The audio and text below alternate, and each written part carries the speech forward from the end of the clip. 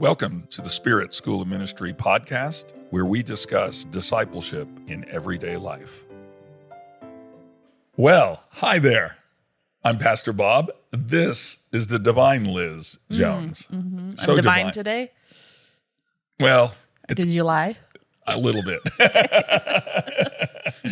And we'd like to give credit to where credit's due. Behind that wonderful filming mechanism in front of us is the diviner, whatever that is. Huh? That's a bad person in the Bible. It's Rose. Wow. And I think Rose needs some credit once in a while. She's always there, like helping out. She's the best.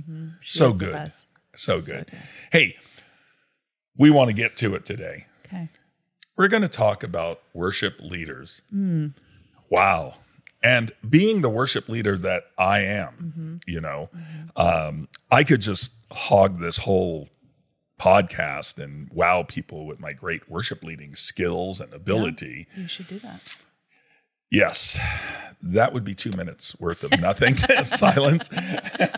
And then we'd have to have you talk for the rest of the time, which we should do most of that. So this is an interview with a worship leader. Oh, boy. Boy, man, I'm so privileged. We'll see. Okay, well, I have questions, here in these hands that worship God. I have questions for you. And I'm not sure if I should start at the top. You can start wherever you or want. At the bottom of my questions.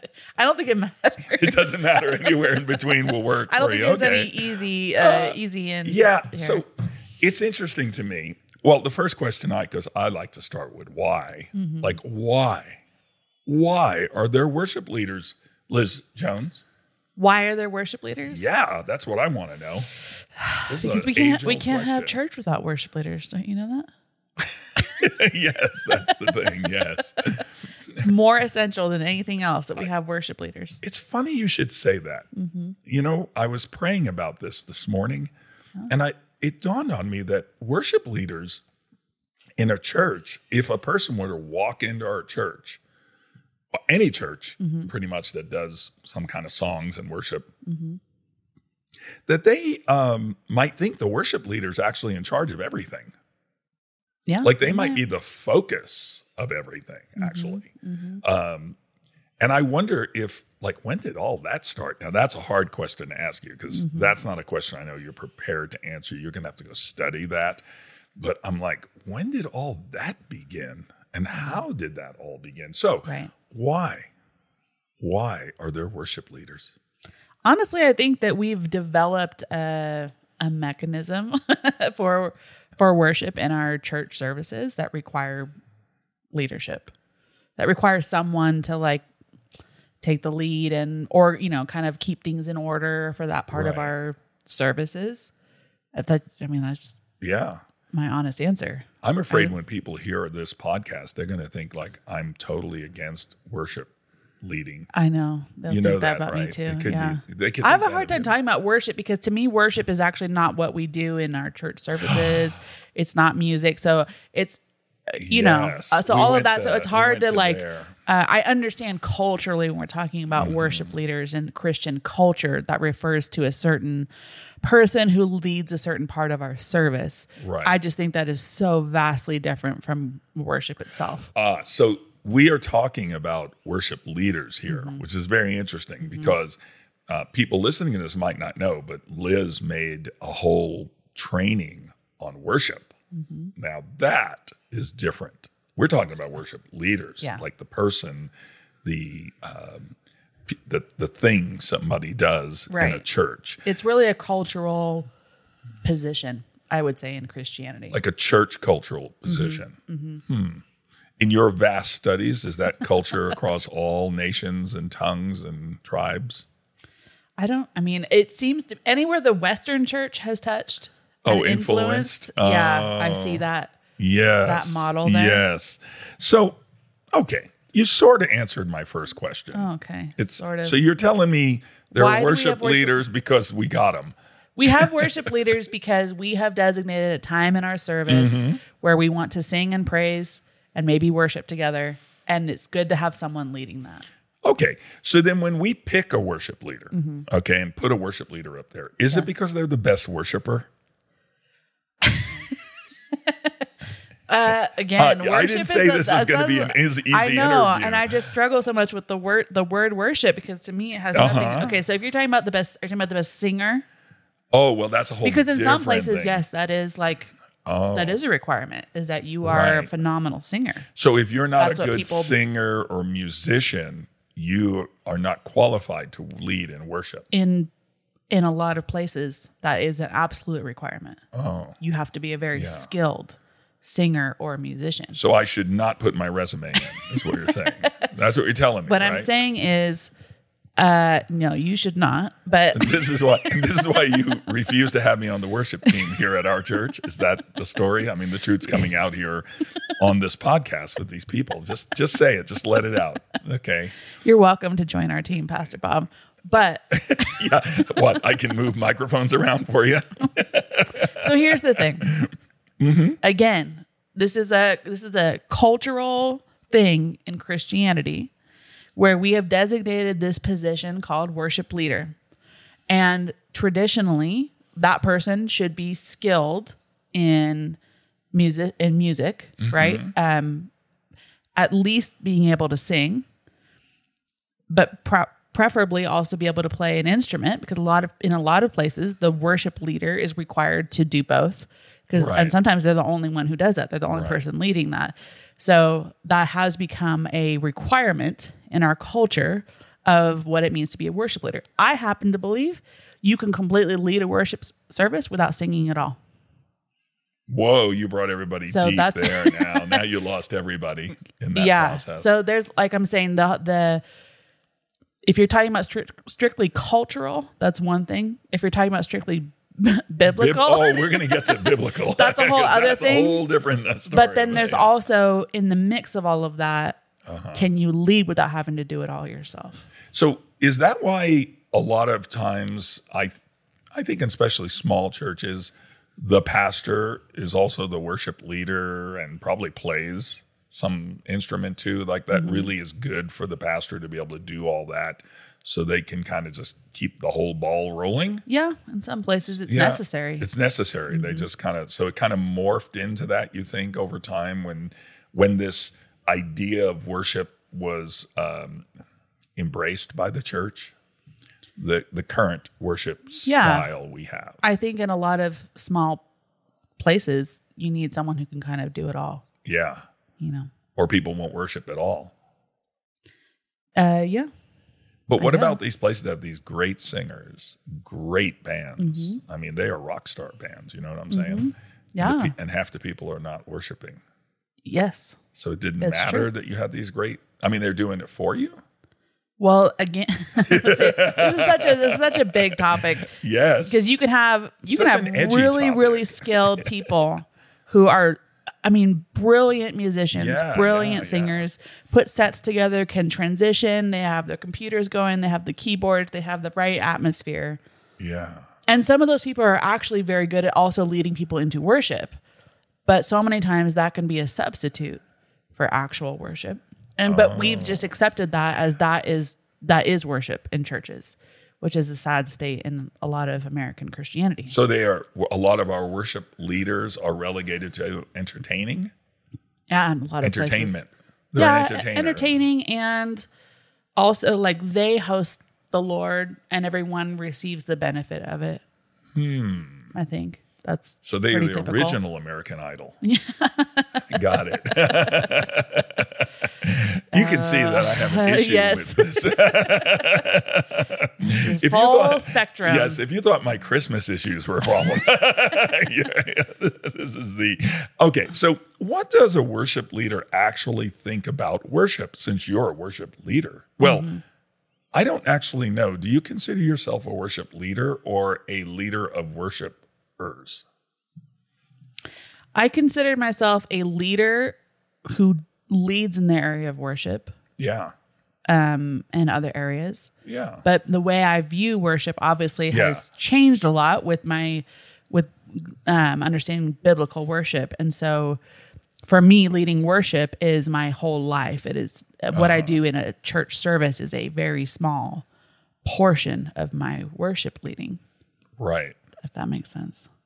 Yeah, it should be. Yeah. So most of your worship leading is done outside of the hour, half an hour that we're worshiping on like a Sunday. Absolutely.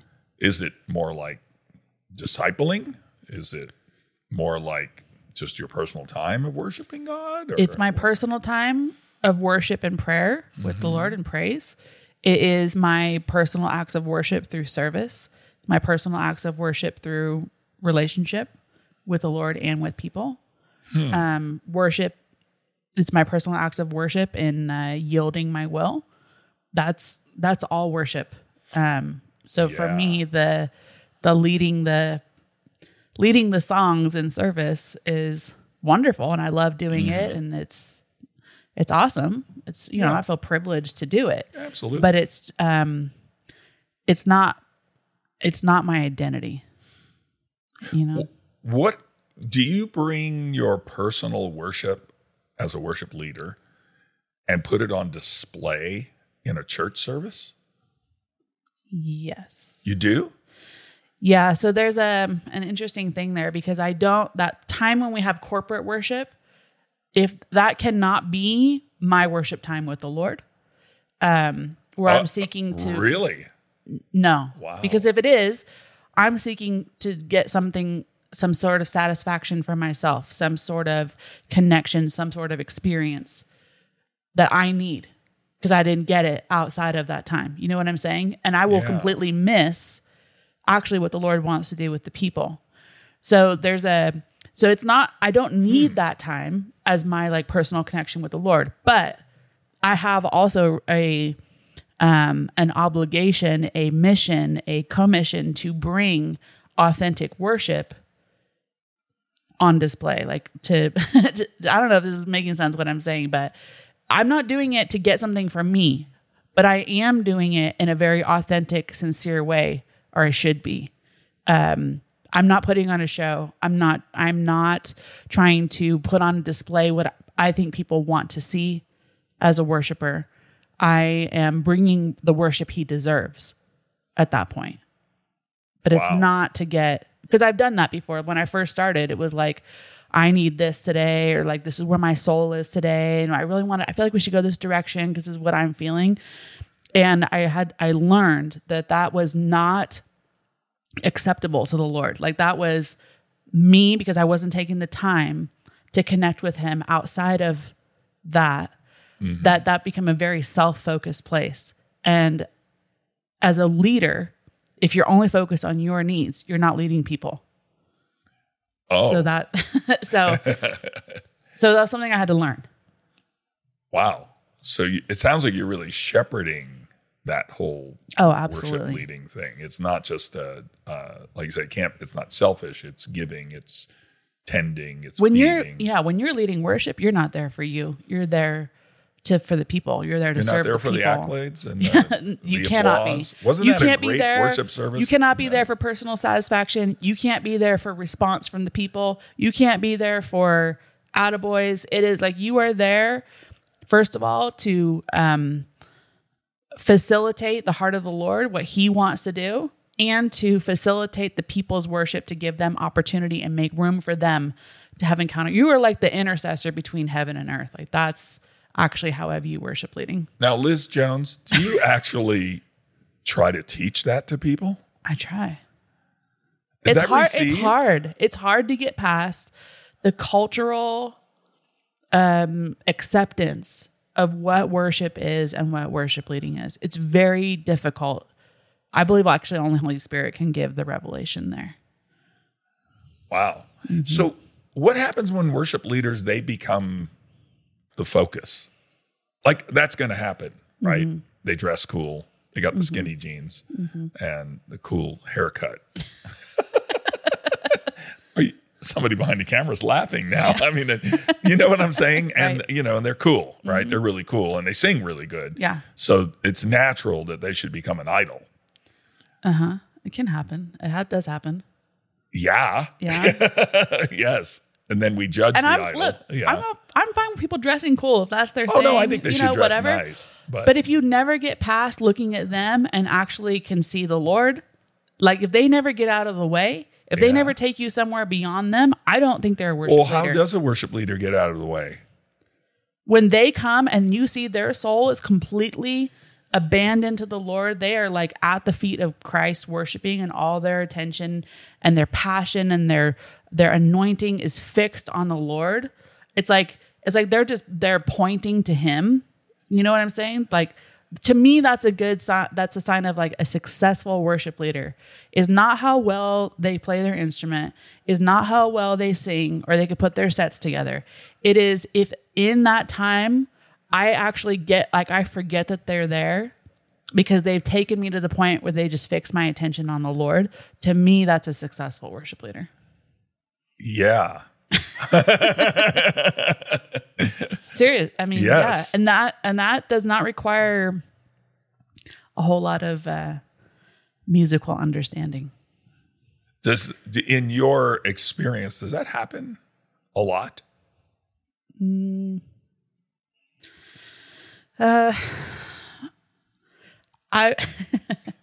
I would say I didn't say this was going to be easy. I know, young lady. I know. I said this was going to be an interview. I know. I'm just thinking about people that I know.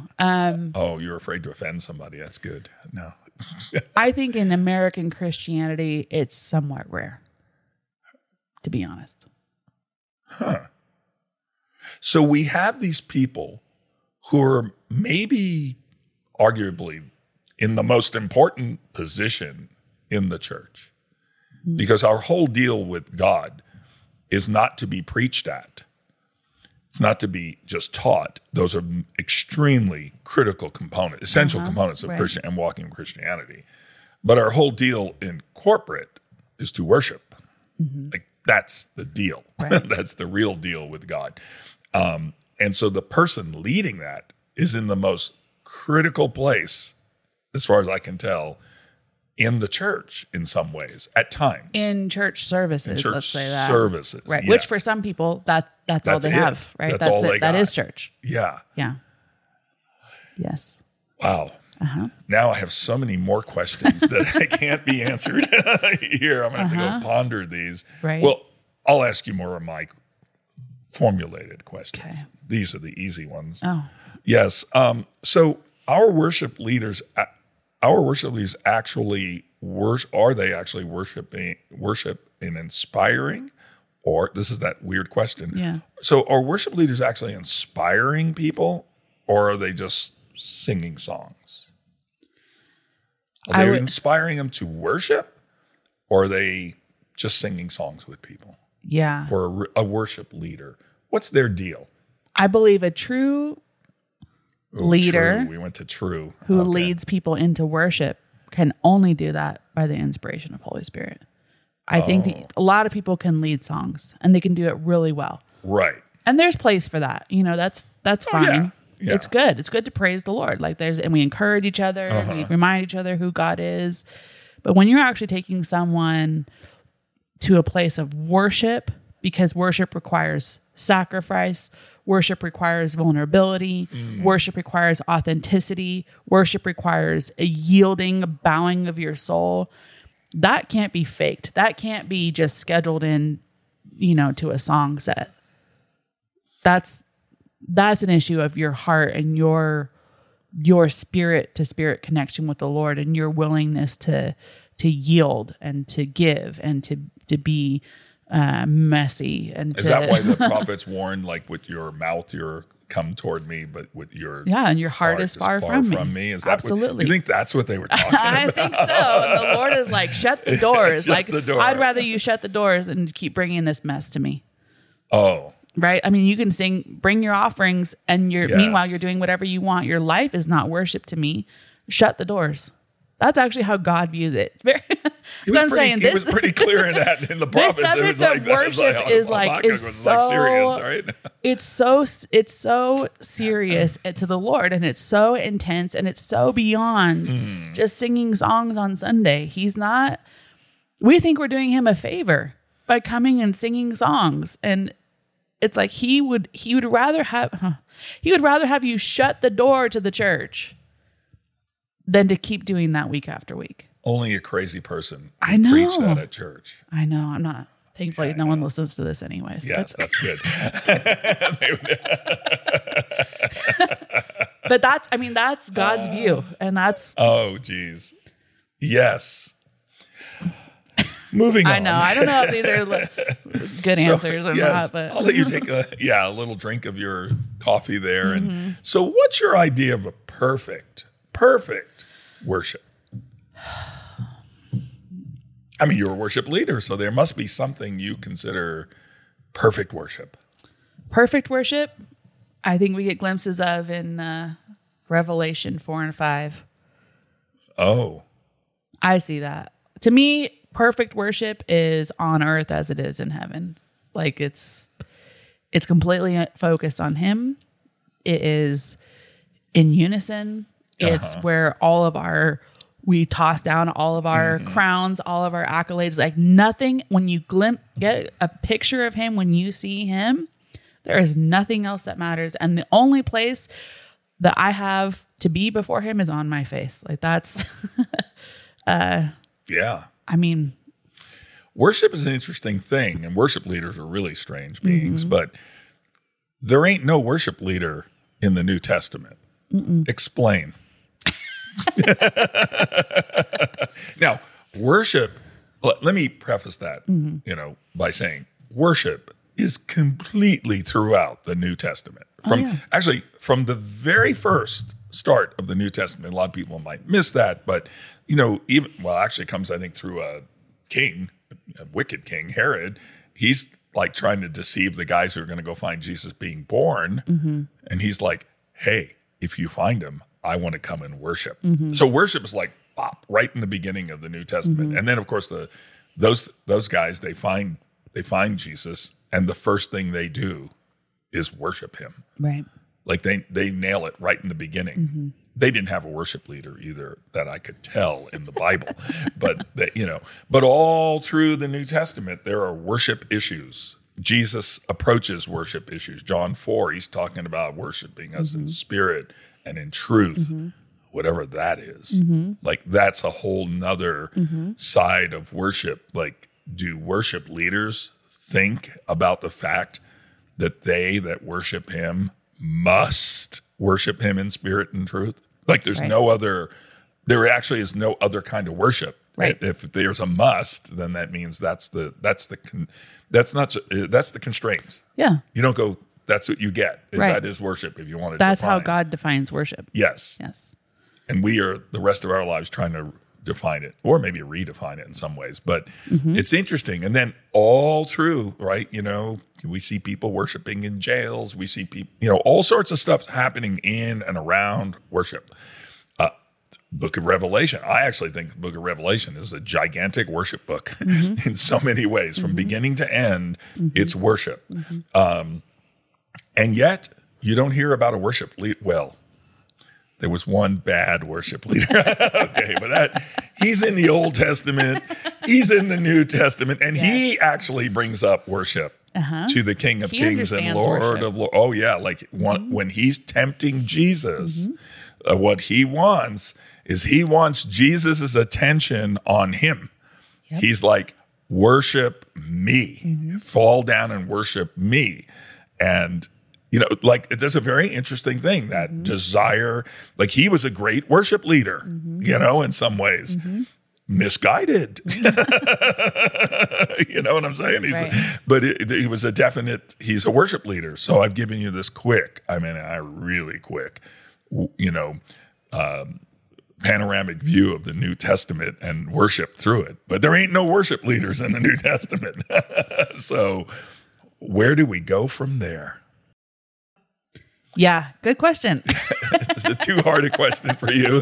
No, I do think that the New Testament church, they understood the principles of the Old Testament was their Bible, right? They didn't have a Bible in the early church. Right. They had the Old Testament, which is where they learned about worship and praise. And even Paul says, I worship according to the way of my fathers. And they said that's heresy. And, so he understood that there's ways to worship, there's principles of worship that were set up in the Old Testament that they understood continue through the early church. So it didn't necessarily need to be set up again because it was for them, it was very present and very real. So I think that's why we don't see so much of the reinforcement in the New Testament, because it was just understood this is how you worship, right? As far as, now again, we're kind of mashing together worship and praise because those are two different things. Real different. Very different. Yeah. And so if we're looking in the Old Testament, we see things like the priesthood, right? And that concept, because they were the worship leaders of the Old Testament. And they facilitated people bringing their offerings. Right. They were that intercessor between the Lord and the people. So to me, when we're talking about New Testament worship leading, we're actually talking about priesthood. Yes. Yes. So, okay. So you got me thinking here. Okay.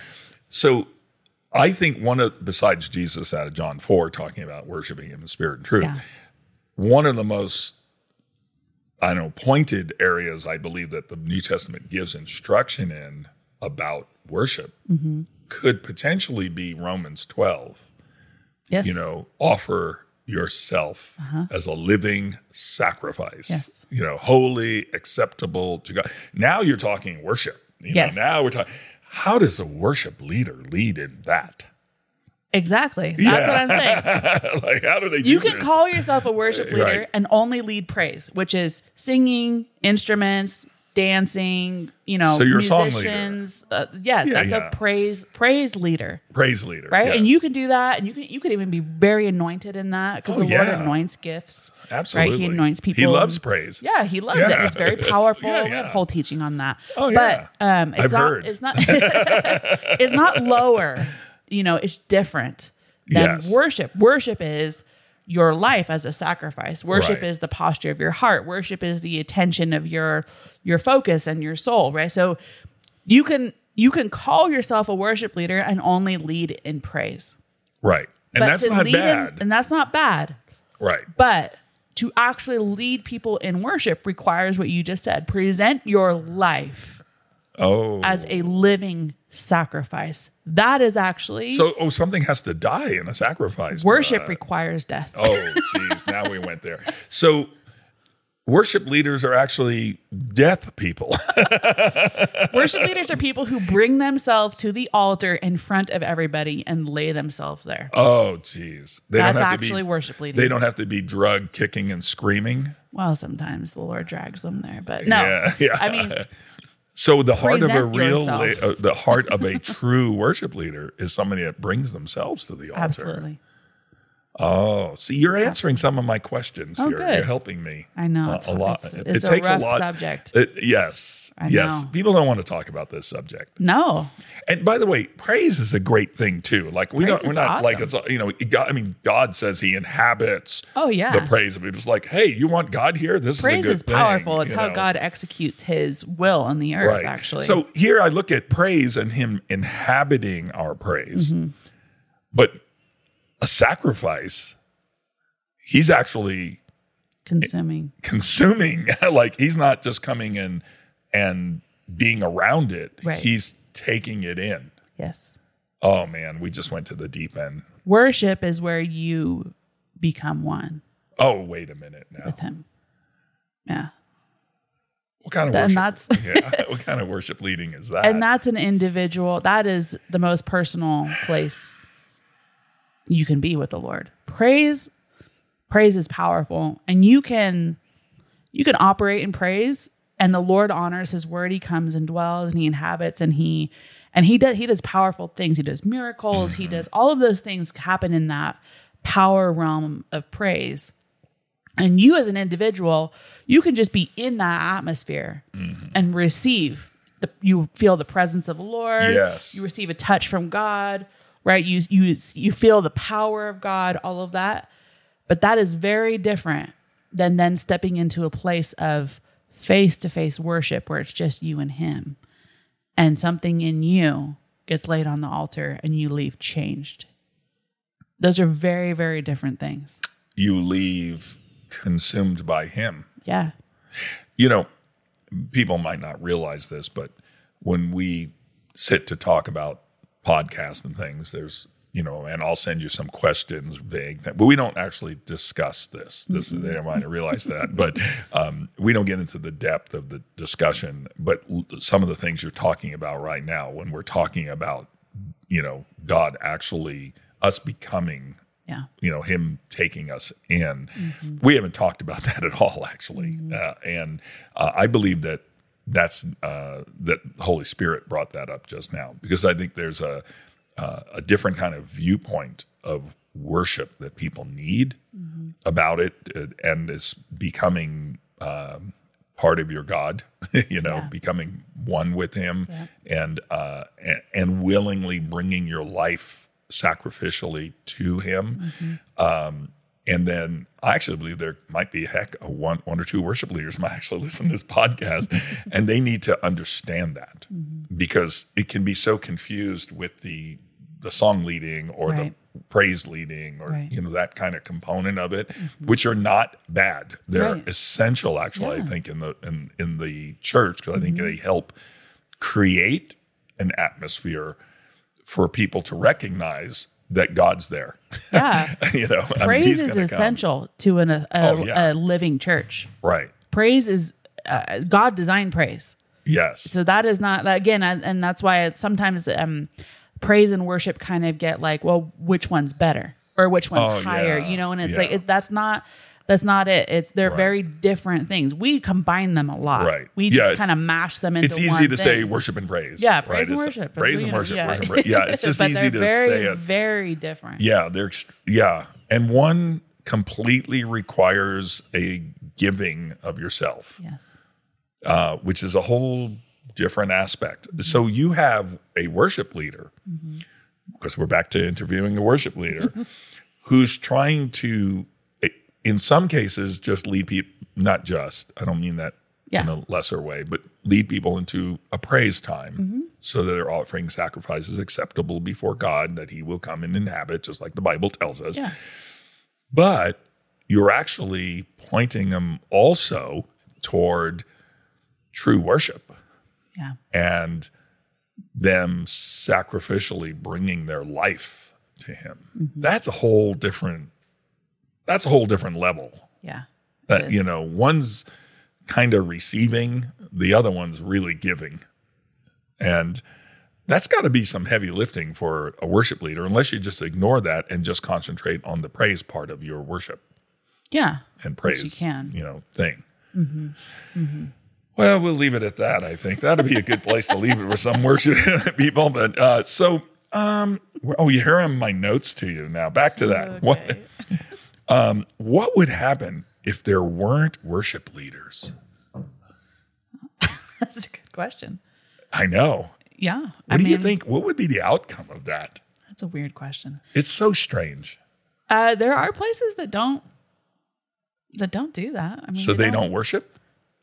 Yeah, or praise. Some places don't believe in singing or instruments. And so church, without a worship leader, it's impossible to praise and worship? I think it's difficult to do anything in a group setting without a leader.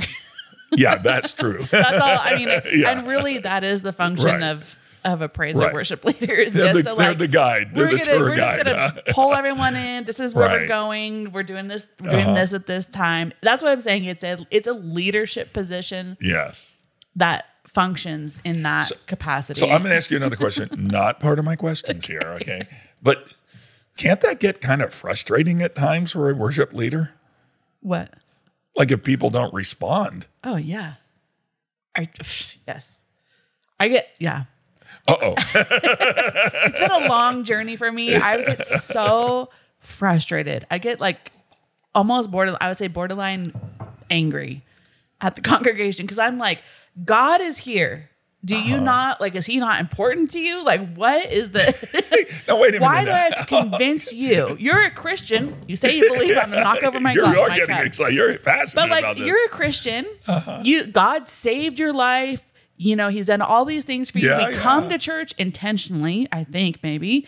And I still have to convince you to open your mouth and sing or lift your hands or somehow engage. To me, that is the most mind-boggling thing. It's like, going to a restaurant and the waiter's sitting there having to convince you to eat. Like, it's like, why did you come here? Well, some restaurants. It's so weird to me. For me, if I went to Taco Bell, that waiter would definitely have to convince me. Now, it's good Pastor David's not here today because he'd be like reaching across trying to strangle me because he loves Taco Bell. But I'm just saying, it's like, you go into a steakhouse and it's like you could have as much steak as like the best steak you want. Yeah. And then you're just like, I don't know. I'll just have and a they potato. Have to they're like, the chef has to come out and be like, no, it's really good. Just try it. Just take a bite. Just do something. Take a sip of water. Maybe that'll get your appetite going. And they're just like, I don't know if I feel like that. And it's like, why did you come? So that can be pretty frustrating for a leader. That's how it can feel sometimes, Really? And it's like, so earlier on. Way back. We're talking weeks ago. Yes, weeks ago. I would get really frustrated, and I think I'm sure it came out too in the way that I tried to lead. And so the Lord had to really bring me. It's still frustrating. I'm not going to lie, but I've grown a little bit to understand that it is not my job to convince them to worship. Oh, that's what I was going to ask you, because it sounds like if you get frustrated by something, you feel like you were responsible for something that you didn't accomplish. Oh, yeah. It can completely feel that way as a worship leader. Like if you don't have a, quote, good worship service, you feel like you failed. Oh. Yeah. And you failed in front of hundreds of people. Oh, so then it is somebody putting on a show.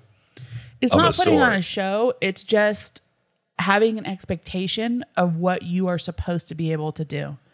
That is, I believe, is put on a lot of worship leaders because of our Christian culture. It's like, it should go this way. It should be, the songs should be the right songs. They should be smooth transitions. It should hit the right emotional notes. It should go, these directions. And if it doesn't do those things, and if everyone doesn't feel like at the end of the time, like they had an encounter with the Lord, that you failed as a worship. Now, no one's actually probably saying that, although some people say interesting things. And in the Bible, it's very specific about that. Yeah. That is the responsibility of a worship leader in the New Testament. But in our culture, it is set up that way, right? Yes. Like this is what a worship leader does. And if it doesn't get there, it's because they failed. And so I had a lot of services where I walked off just feeling like, man, I just failed that. And maybe this is not. So did you, at that time, this is a hard question, but at that time, did you forget that those people that are joining a worship service, they are responsible to bring their worship?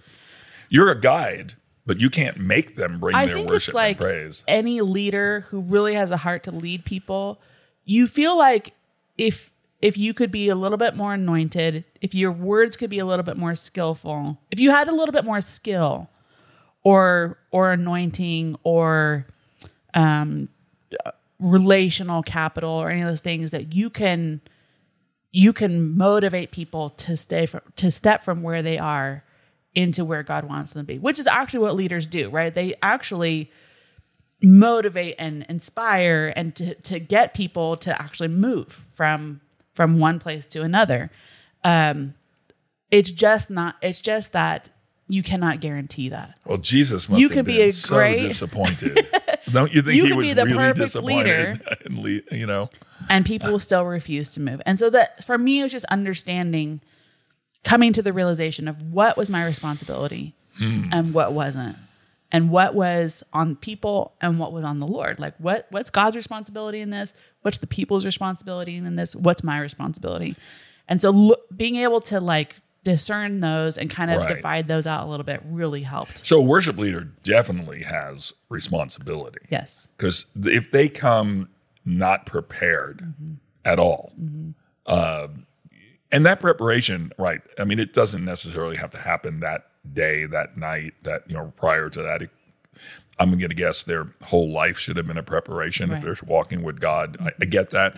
But prepared to be yielded to Holy Spirit and also have some skills. Yeah. So, there's somewhat understanding this and discerning, not just coming with an agenda and not tapping into the agenda of Holy Spirit. Right. in worship, because that's a whole nother thing. Because if you're going to worship God in spirit and in truth, there's this little spirit thing going on that, that guy, right.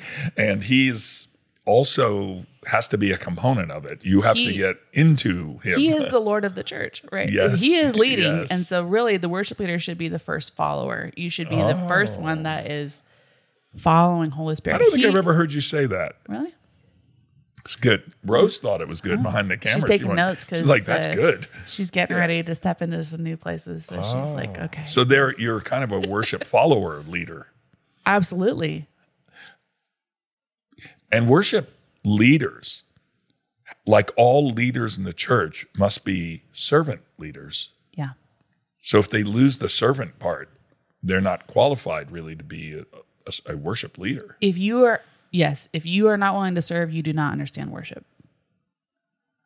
Oh. There's that's how God views worship, is sacrifice, serving, and relationship. Actually, scripturally. Right. That's how he defines worship. So you can lead praise, but if you don't understand serving, if you don't understand sacrifice, and you're not willing to be in relationship, you don't understand worship. So let me ask you. You have a worship leader who doesn't understand worship, but they're really good at praise. Mm-hmm. Can people take that praise aspect and kind of write it into worship? Yeah, I think the congregation, they have the ability to do that. They can take it into a place of worship. The congregation can take it past the place of the worship leaders. They should. Leadership or experience even. They should, but right? Would you say that should be like the ultimate goal of the church, is that they get initiated by a leader. Yes. But then they go beyond because of their hearts, not to pass the leader up, not to be better than the leader. The whole goal of worship leading is to facilitate the people's worship. That's what it should be. Right. It should not be to provide worship for the church. Yes. It should be to set the table, to provide mechanisms, right? We have musicians, we have singers that are going to help lead, but only to engage the congregation. And then it's their worship. That's, and the worship leader is part of the congregation, so they can bring their worship too. But that's what it should be. It should be the congregation. There's like this swell that happens, and they actually start to affect even the direction of where it's going, the focus of things. And if we're truly operating like a New Testament church where people are bringing their own songs, hymns, spiritual songs, admonishing and teaching one another through their praise, through their worship, they're affecting people. They're affecting one another. There's inspiring faith. There's things that come out of the congregation. It becomes this flow, this stream that happens, that sometimes the worship leader is just like, okay, we're going here now. But they're still helping facilitate it. Yeah. So you're saying it's not a good idea for us pastors to sit in the green room and wait for the worship to ascend to a great place. And then the presence of God is there waiting for me to bring my wonderful gift of speaking. Yeah. Are you saying that? Are you actually saying that? I'm saying the pastor he's part of the sets the culture of worship in their house. Ooh. Well, I'm glad no pastors ever listen to this. You know what I'm saying? Because, they get, our pastors would listen to this. Mm-hmm. But they're worshipers. They're worshipers first. They're worship leaders. They lead in worship. They stand and lead in worship. It's kind of interesting.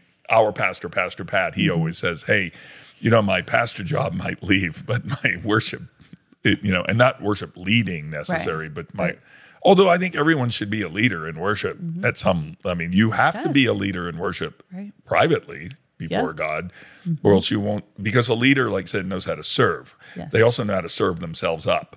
Right. So exactly. Yes. You know what I'm saying here? We're back to Romans 12. But they know how to, because they know how to serve, that leader component of them, when they come to worship God, right there, it's natural to serve him. It's natural to show that to people how that works. Well, it's an overflow of the rest of your life. Right. That's the thing, is that worship should not be something that happens for an hour on a Sunday or a half an hour. It is it's an overflow. It is who you are. It should be who you are all the time. And that is such a small sliver, really, of our worship life with the Lord is what happens in a church service. You just reminded me of there was a song. I have no idea what it was, but it was. I'm going to get the sense of it because you know how I am with songs. They're really weird. But but the sense of it was, I worship you from an overflow of love in my life. Do you know which one I'm kind of thinking that way? Which reminds me, one of the reasons why I wanted to talk to you as a worship leader, and just to let people in on this, was we were in I'm going to say a core group meeting a while back. And in that meeting, there were several worship leaders in that meeting. And something was said. We were discussing something where God is bringing our church here in the near future. And you and the other worship leaders in there immediately went to a song. Like you were like, I don't know if you remember this, but you were like, oh yeah, that song would be great with this. And it just dawned on me at that moment that worship leaders think in terms of songs, worship music, including worship, right? But it's your mindset is a worship mindset. It's kind of a strange, like I said, and this is probably why I have not been, invited into the worship. I'm putting in my resume again here publicly on this podcast, and I'm sure if you come this Sunday, I'll be leading worship with my vast talents. But you know what I'm saying? It struck me that worship leaders think that way. Like you're actually thinking in terms of, we were actually discussing a time with God, actually a very serious time with God, and you were like, yes, I could see that being promoted or prodded by this, by this worship, by this. It was a song, but it was also worship. And you know what I'm saying? Yeah. That is odd to me. Is it?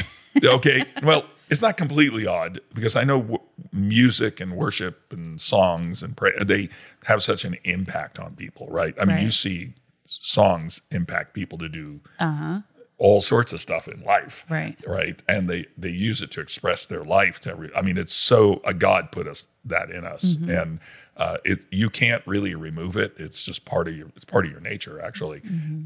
But it's interesting to me, worship leaders, you guys and girls, ladies, you think that way. Yeah. Well, it's our mechanism of leading because if you think about what a song does during a service, it is, number one, hopefully uniting people where they're all saying the same thing, right? They're professing something together as a congregation. It's a profession of faith that's set to music. But that's why I do think that way in songs. It's like, this song captures what we believe God wants to do in our house. And if we can get everyone to be professing that and bringing their faith and declaring that to one another, that's powerful, right? And it's also how you teach people. We actually are teaching people through the songs that we bring into our house. They're learning who God is. They're learning doctrinal things or maybe false doctrines sometimes. Right? Oh yeah. but that is how people learn is through songs. So if we're like trying to get them to understand, what revival is, then if there's a song that captures that, it's a method. But it's a very powerful way because people remember music. It does capture their emotions, right? Which would be not wise to disregard that part of the praise experience. The praise and worship experience has an emotional component, which can bring people into something, which actually can bring people into a place of faith, which is a weird thing. So I guess I do think that way a lot of like what songs have like the breath of God in them for this time that he and our partner with what he wants to do, where we actually begin to declare in our house what he wants to do, and we do that together. I think that's why. That's great. So speaking yourselves in songs, spiritual hymns, all that. There's such a big component, like you said, in that process of especially praise. I'm going to say where you're actually rehearsing hopefully the word of God. Matter of fact, that's one of the things I've seen in church because I've been around church for a little while now and, half a century almost. And I've seen that in not just our church, although we do tend to, most churches do this, But there's a time sometimes when we get away from actually the singing the word. Mm-hmm.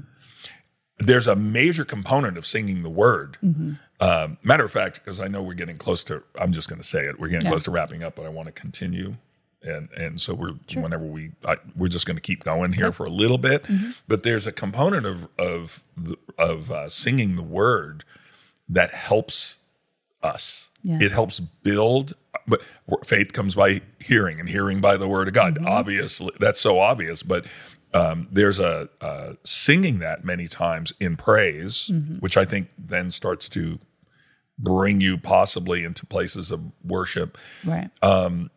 You tend to start to believe it, actually, right on the spot. This is the power of corporate worship and praise.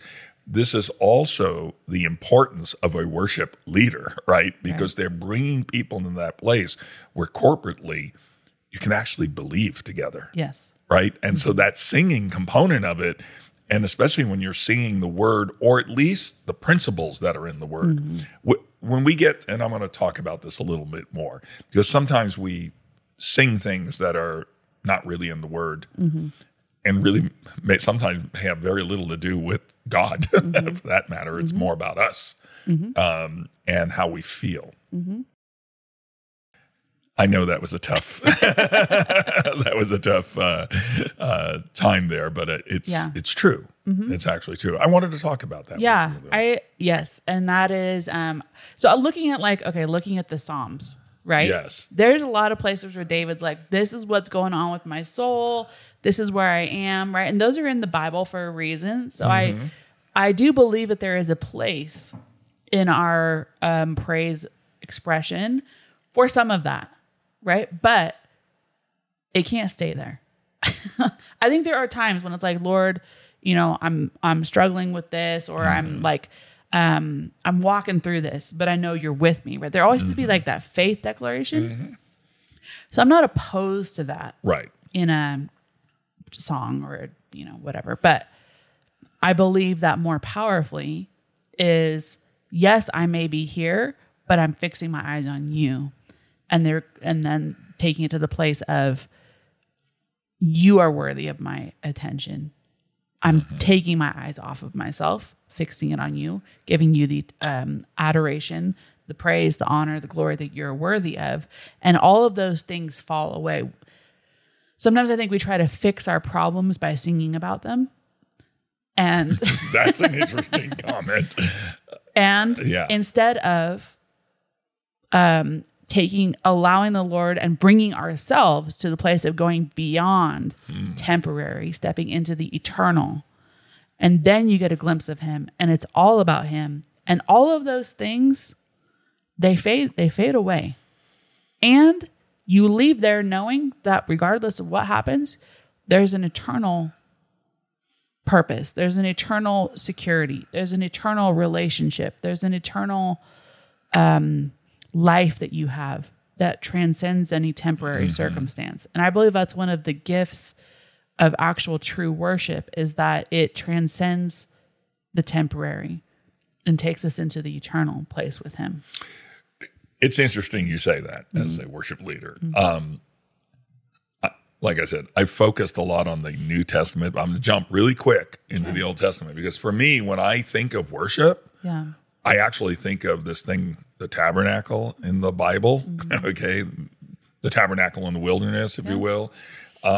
And the purposes behind it, it's all worship. It's all worship in one form or another. Yes, it's very indicative. It's a type and a shadow in so many ways. There's so many things that are coming and have now arrived in many ways. Not all of them, but most of them. And it's all this worship procession, if you will. And when something you were just saying now is about, even in that, even back then when it was being demonstrated, in the beginning of it, as you approach the tabernacle, you're coming, now you're dealing with the blood for your sins on the, the sacrifice that's going on the altar, right. And then the washing, of the water out, in the water laver. And those are like soul things also. There's very soulish in so many ways. Right. And then you're moving into this more spiritual place, if you will, where there is the Word and there's, the Holy Spirit, the light shining on the Word and shining on that one little interesting component of the tabernacle of God. This is us coming, once again, living sacrifice, coming into Him. Yes. That now we're coming into Him, and in that, and He brings us to that place, that worship place, right? That's what's there, that altar of incense where things are burnt up, where they're, it's a sacrifice that's pleasing unto Him. It's in His nostrils, if you will. He's taking it in. And that altar actually gets the opportunity, because it's a mobile altar in so many ways, that the incense goes into the holiest. It goes into the place of God, where now it's just God. There's nothing else. And that whole, so for me, when I think of worship, I actually think of that. Matter of fact, I'm going to say, even though it's been a long time, most of the time when I worship, I think of that procession in and then Him, just Him. Right. And so what a task for worship leaders to bring people from that place of focused on themselves out in the world. I mean, as you're walking up to the tabernacle, there's a lot of stuff running around out there. There's people happening, and there's a lot, and then you're walking in the sacrifice area. There's a lot of screaming and yelling going on. It's crazy, all right? And then he's starting to bring into this intimate place.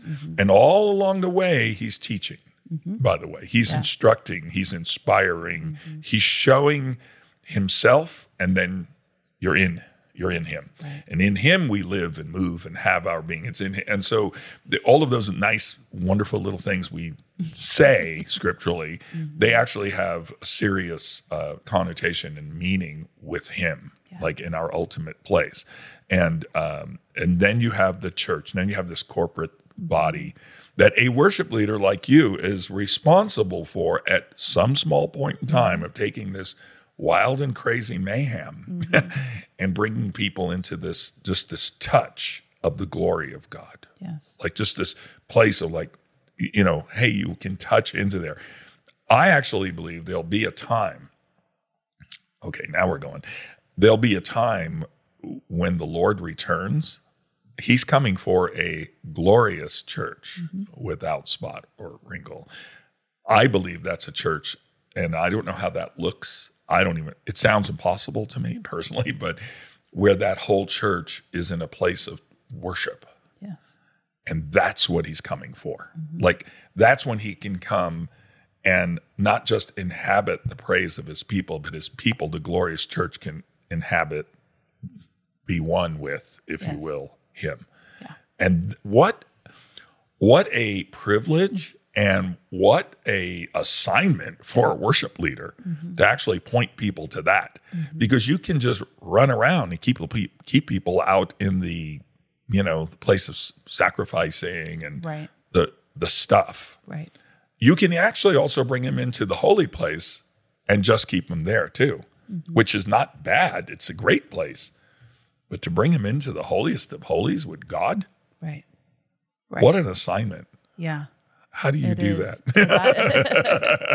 I wish I knew if there was like a formula to do that, but there isn't, because it is such an individual. I think stepping from bringing yourself to the altar of incense and stepping into the holies, like that's the holy of holies. Like that's an individual decision, because that's willing to leave everything else behind, And so my hope as a worship leader is to inspire people to want to go there, to be willing to let go and step in. And so I endeavor to do that myself in front of people, which is a little bit messy.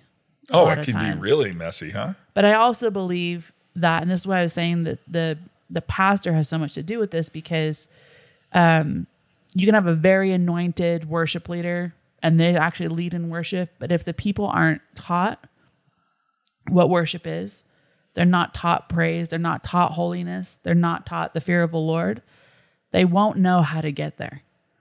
And so I believe that there is really understanding worship and really understanding how to live a life of worship is a church mandate. That can't just be on a worship leader. You know, it's interesting because going back to that Old Testament, view of it too, yeah. Back then there was a priest. Mm-hmm. He went in. Mm-hmm. Everybody didn't go in. Right. Everybody was left outside, actually, but such a difference in the New Testament, mm-hmm. because now everyone's invited in. Yes. Not everyone, I'm going to say it, not everybody's welcome in because of life. Right. Or relationship with him, right. Or, mostly relationship with him. Once the relationship's there, then the possibility is mm-hmm. there, mm-hmm. and you're beckoned in. But to be welcomed in is a whole different thing because it requires the sacrifice, right? And we're living sacrifices, so mm-hmm. you don't get to go in without that. Mm-hmm. And so, to me, worship leaders and the church, like I said, it's not on just a worship leader, and the church has such a responsibility to, like you said really well, the whole church has a responsibility to come to grips and receive and accept what true praise and true worship really is all about. Yeah. And it is something that has to be taught, expected. There should be an expectation, mm-hmm. Requirement, mm-hmm. if you will. Mm-hmm. Without that, you can have a really nice church with a lot of nice people doing a lot of nice songs. Yeah. And it can sound great, actually. And there might be people weeping and all that. You can have a lot of great stuff going on, mm-hmm. and still not get there. Yep. Like there was nobody there, no worship leader there, whatever form they take, pastor or worship leader, yeah. to bring people there. Right. To require that of people. Mm-hmm. Jesus, they that worship him must worship him in spirit and truth. It's not if you feel like this, there's like a commandment. This is like this is the law. Right. I know we're not under the law. Oh wait, we are. We're under the law of spirit and life. Christ Jesus made us free from the law of sin and death, but it did not make us free from the law of Christ. That's right. And so we have there's this major requirement on you worship leaders. You guys got your jobs, that's a lot cut out for you there. I don't know. Yeah. And to just tag onto what you're saying, mm-hmm. spirit and truth, we can really tap into the spirit part and forget the truth part. What? And that is a requirement. If you're going to lead in worship, you better understand what the truth is. You better have a relationship with the word, or you will be leading people into error. And that's the other side. That's the other side of it. So you can be very anointed, very uninhibited and flowing with Holy Spirit. But if you do not have a relationship with the word, if you are not ingesting the word, if you don't understand what the truth is, you will lead people eventually into error. Well, I'm going to redo a scripture right now.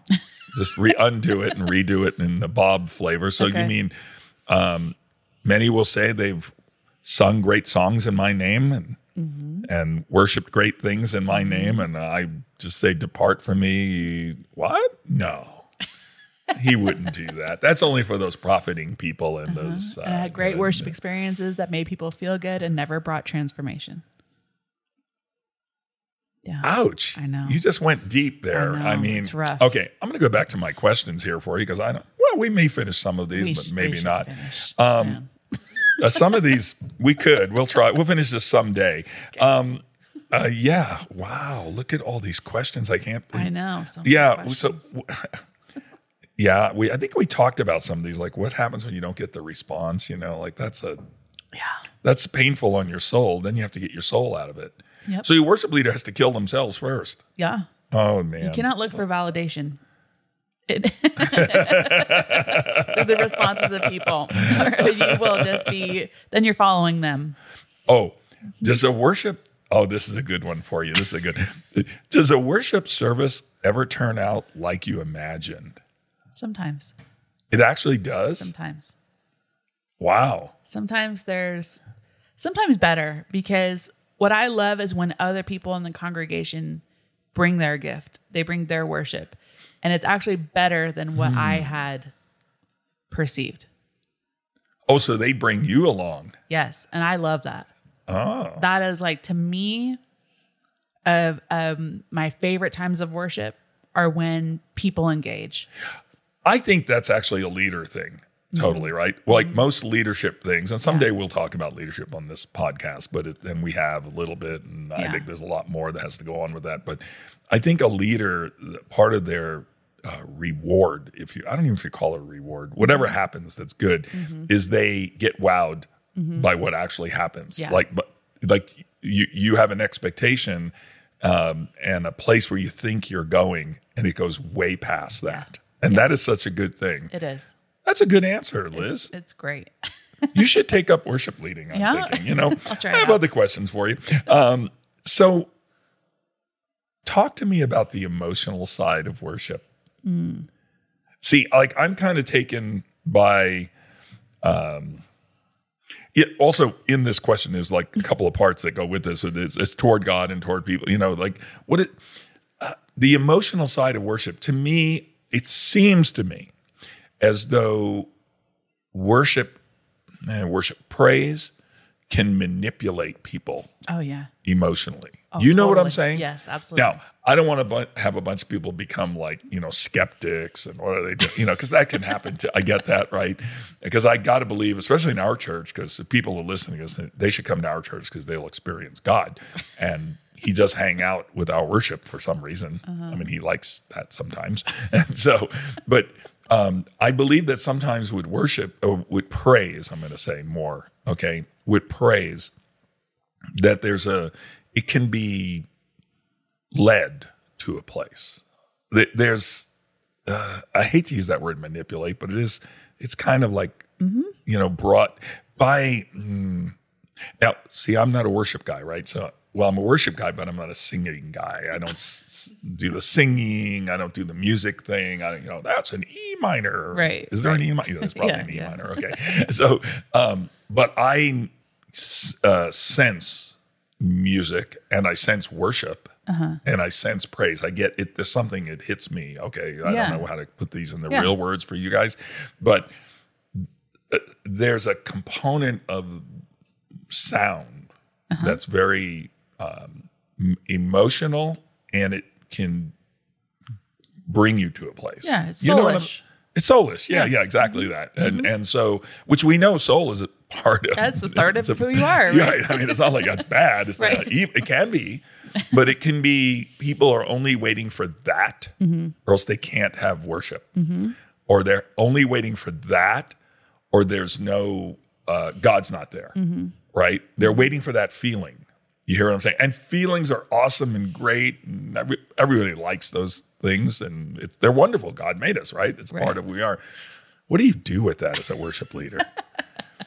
Like, how do you not manipulate people? Yeah, you can't. I just said it, didn't I? I'm sorry. I mean, I know I could put together a set that I know if I put these together and I wait this amount of time in between, and we hit this note, and they really connect to I know there's certain songs our congregation really likes. I know that. And so I know that I could put together a set and people will be like, that was amazing. Because I know it will bring their soul to a place. And guess what? I don't have to have any anointing to do that. Just like a good preacher. Good preacher can do that get up easily. And preach, they can bring people's emotions along and bring them to a place, and they're cheering, and and they don't have to actually be partnering with Holy Spirit to do that. It's a gift. It's a gift on them, or it's part of what they've learned in their experience. So worship leaders can do the same exact thing. You can hit all the right emotional chords that convince people you push the right buttons. Is that what you're saying? You push the right buttons, in other words, on people. And you know what? It flows really well. And I'm not saying, I don't think there's anybody that I know that's like maliciously trying to manipulate the crowd or anything. But what I am saying is you can definitely lead a worship service and not actually worship and not bring yourself to a place of worship, not be yielded to Holy Spirit, just being reliant on your skill set. And here's the sad part. People will walk away saying that was a really great worship time. That is what I think is. Oh, that sounds a little bit dangerous. It is. It is. Because as worship leaders, I believe that we can allow people to substitute emotional experiences for true worship. In a lot of ways, that's easier. And that's tough because, like you said earlier, our emotions, our soul, is a third of us. Right. It's part of it that God does absolutely relate to, is part of. People are part of this. God's part of this. It can't be. It's not. You can't be divorced from it. Even though ultimately, well, I actually believe even when we go into pure worship before God. Well, if we're bringing ourselves a living sacrifice, then even our emotions are totally. And your body. Right? Yes. I mean, it's all coming. It's all person. going together, right? Yeah. And so that's a rough one. That's a rough one because, as a matter of fact, I know this wonderful preacher, great man of God, loves Jesus, and he said that to me once. He said, I can preach a great anointed message without God. And I'm like, that sounds scary. Right. But it's true because you can tap into the emotional component and people will believe that's God. Right.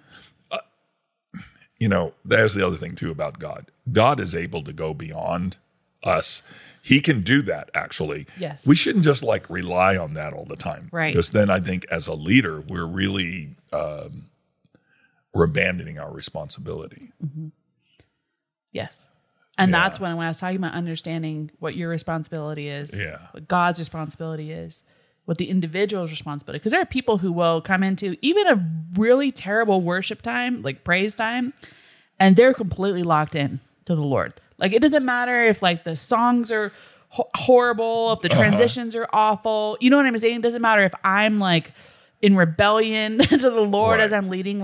God, if they're hungry, God will meet them. Right. You know what I'm saying? He does what he does. But did I fulfill my responsibility as a leader? No. And I can't say, because that person got met, that it's okay for me to operate in this place. Oh, reckless? Right? I mean, that's their experience does not validate my character or my lack of preparation or my lack of. And so there's all these weird places we can get to, as long as people are crying, that means good. I did a good job. And then meanwhile, my life is totally off with God and I'm, not in the Word. And it's and I can feel now, as long as people are having good emotional experiences, I can still operate this way. So you relegated it to that. Yeah. It's kind of the flesh, huh? It's That's weird. a strange Leadership place. Is weird. Leadership is strange that way. And worship leadership has got to be even stranger on so many levels. I just think about everything you've just been saying. It's making me a little crazy sitting here. I know. But it works out that way. But wow, you've given me a lot to think about, worship leader. Good luck. Good luck. It's now my brain hurts. I just it blew up. But do you have anything last words to say before we say goodbye to everybody? Anything this is a tough. I know. How do people become worship leaders in their life? They have to learn to worship, learn what worship actually is, and learn how to bring that into your own life. If you can't worship in your own life, please don't try to lead other people into it, because you will just derail them and yourself, and it leads to a lot of shipwreck.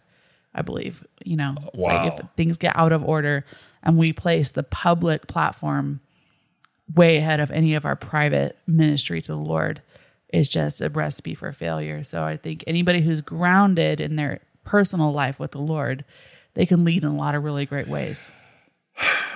So you as a worship leader are a priest or priestess, depending on what you want to call yourself at the time, on a altar. Yeah. And that altar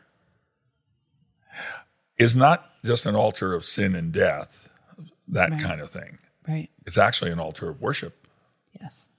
And how to remember that all the time while you're worshiping, while you're leading in worship, that you're actually, your function in the church is to be that, for lack of better words, priest, much like our Lord is a priest, and leading into that place, bringing people in that place, and not be satisfied, like you say, by the emotional component, which looks great, but there's no tangible component to that. It leaves, it's kind of hollow.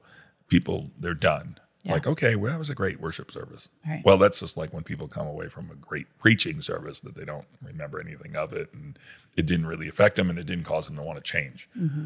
And everything about church should cause some kind of change. Yeah. Yes. Yeah. Yeah. It is really the unwillingness to be satisfied by anything less than him. That's the only way to get to that Holy of Holies. There's nothing else but him. If you need something else in addition to him, you won't go there. And you won't be able to lead people there. So that is the challenge to worship leaders who really want to go to the throne room, the holy place, whatever you want to call it. You have to be unwilling to be satisfied by anything else. I want to leave it right there. You think about that out there. Thank you for joining us.